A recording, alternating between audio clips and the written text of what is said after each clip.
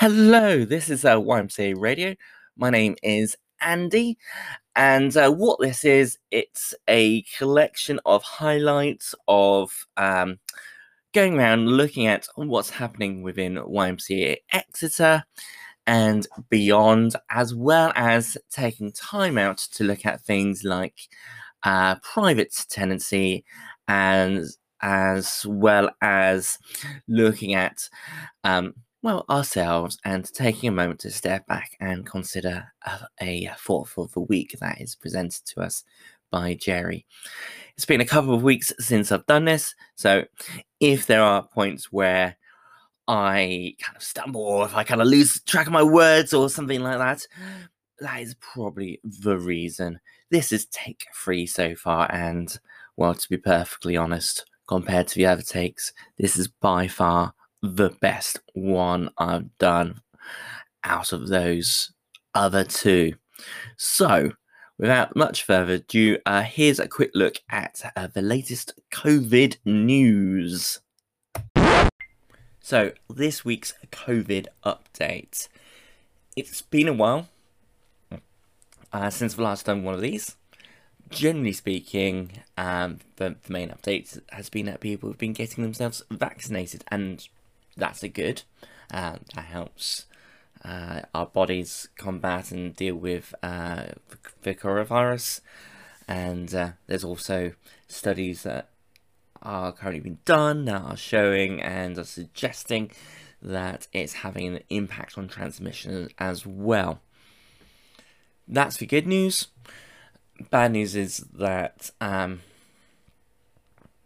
whilst the overall picture of COVID-19 cases in England are good, the overall picture is that it's positive. There are some parts of England, well, some parts of the UK, I should say, that are showing more mixed results, that some parts are showing a slight increase, some parts are showing that actually cases aren't going down at all. There's also potential third wave type issues happening over in Europe as well. And over the last 12 months, where Europe has gone in regards to stats and numbers and cases and so on and so forth, we have generally followed as well. So it's good news overall, but there are reasons to continue to be careful, to continue to wash hands, socially distance, mask up, that sort of thing. Take care, everybody. Hope you have a good week. Are you a fan of food and hot coffee? Well, we've got something for you at Brendas Kitchen in the mornings between Mondays and Thursdays, but I'm not going to talk about that.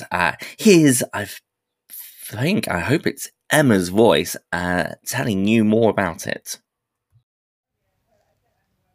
Looking for a change in times of lockdown?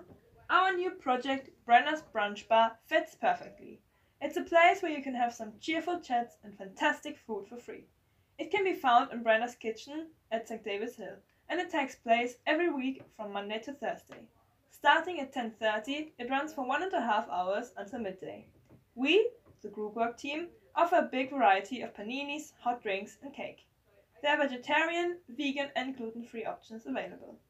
It would be much appreciated if you bring a mug with you, and if you want, you can even bring your lunchbox. Please don't forget social distancing and your mask. Looking forward to meeting you there. I've managed to pop into Brenda's Brunch Bar a couple of times now, and every time I feel like I've been spoiled. The food's been good, the coffee's been excellent, and it's definitely been worthwhile popping over and getting some food. Now, moving on to our next little feature, which is the tenancy beat of the week. And I'm not going to say too much about it because that's generally how I open up that segment. But all the information is taken from the government website, and it's based off information that is given to both landlords and recommended that is given to tenants after they've moved in. The reason why this is done here and why it's done for people before they move into private rent by us is because we believe that once you've moved in to private rented accommodation, it's too late, really. It's like there's information there that you should be told before you move in, and that is the reason why we have this little segment coming up, and why there are bits and pieces linked to it on Instagram as well as Facebook as well.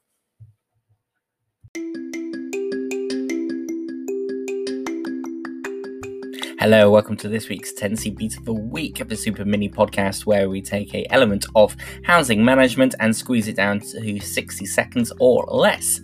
This week, it's a reminder that if you are a landlord who is taking action against a tenant and that tenant may become homeless as a result, please advise them to contact the housing department of your local authority straight away, who would be best placed to advise them on next steps in order to avoid that tenant from becoming homeless.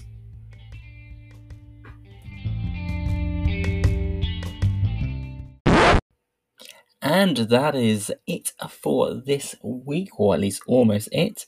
I want to say thank you for listening. Just about to hand you over to Jerry with his thought for the week. But before I do that, I wanted to say thank you to Emma for her help in producing our little advert earlier for Brendas Brunch Bar. And again, yeah, it's good food worth getting yourself over for. Have a fantastic week. Take care of yourselves. Goodbye.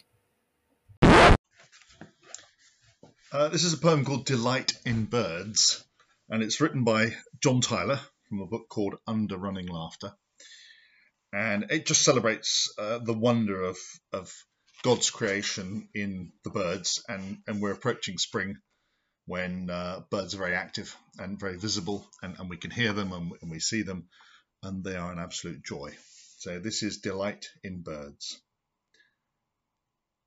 I heard their call and beat of powerful wing some days ago, 4 greylag geese, their flight, intent with purpose, fleeing sodden spring, and thrusting southwards in the pearly light of early morning, each to each did cry, in joy of purpose shared, thank God for birds, their mastery of the air transforms the sky. Thank God for them, but when I try with words to sum up what they mean, my steady gaze dissolves in fragments, vivid in my brain, mere glimpses, landmarks of my mood and days, as elemental as the sun and rain. Gannets with dagger dive, steep falcon swoop, scream of the swifts and sky-high sickle swoop. The mew of circling buzzards, ravens croak, tree creeper mouse-like on the bark of oak. The friendliness of robins and the wren, with 30 trilling notes a second when he's calling mate to nest, the bubbling note of curlew on high moor, the swelling throat of nightingale in midnight wood, the coo of doves on summer afternoons, cuckoo and black-cap puffin shag and kittiwake, on turf and cliff, last summer a corncrake, in meadow on Iona, living by their wits, the magpies everywhere, long-tailed tits, like crazy children's toys, and, almost best of all, in our back porch a crowded nest of swallow babies, urgent mouths agape at fluttering parents, waiting to escape their mud and spit cocoon. My doggerel verse could labour on and on, I must be terse, and draw it to a close, yet I know I cannot touch 1,000th part of these that give me such delight. I must repeat these heartfelt words. Thank God, praise God, bless God for birds.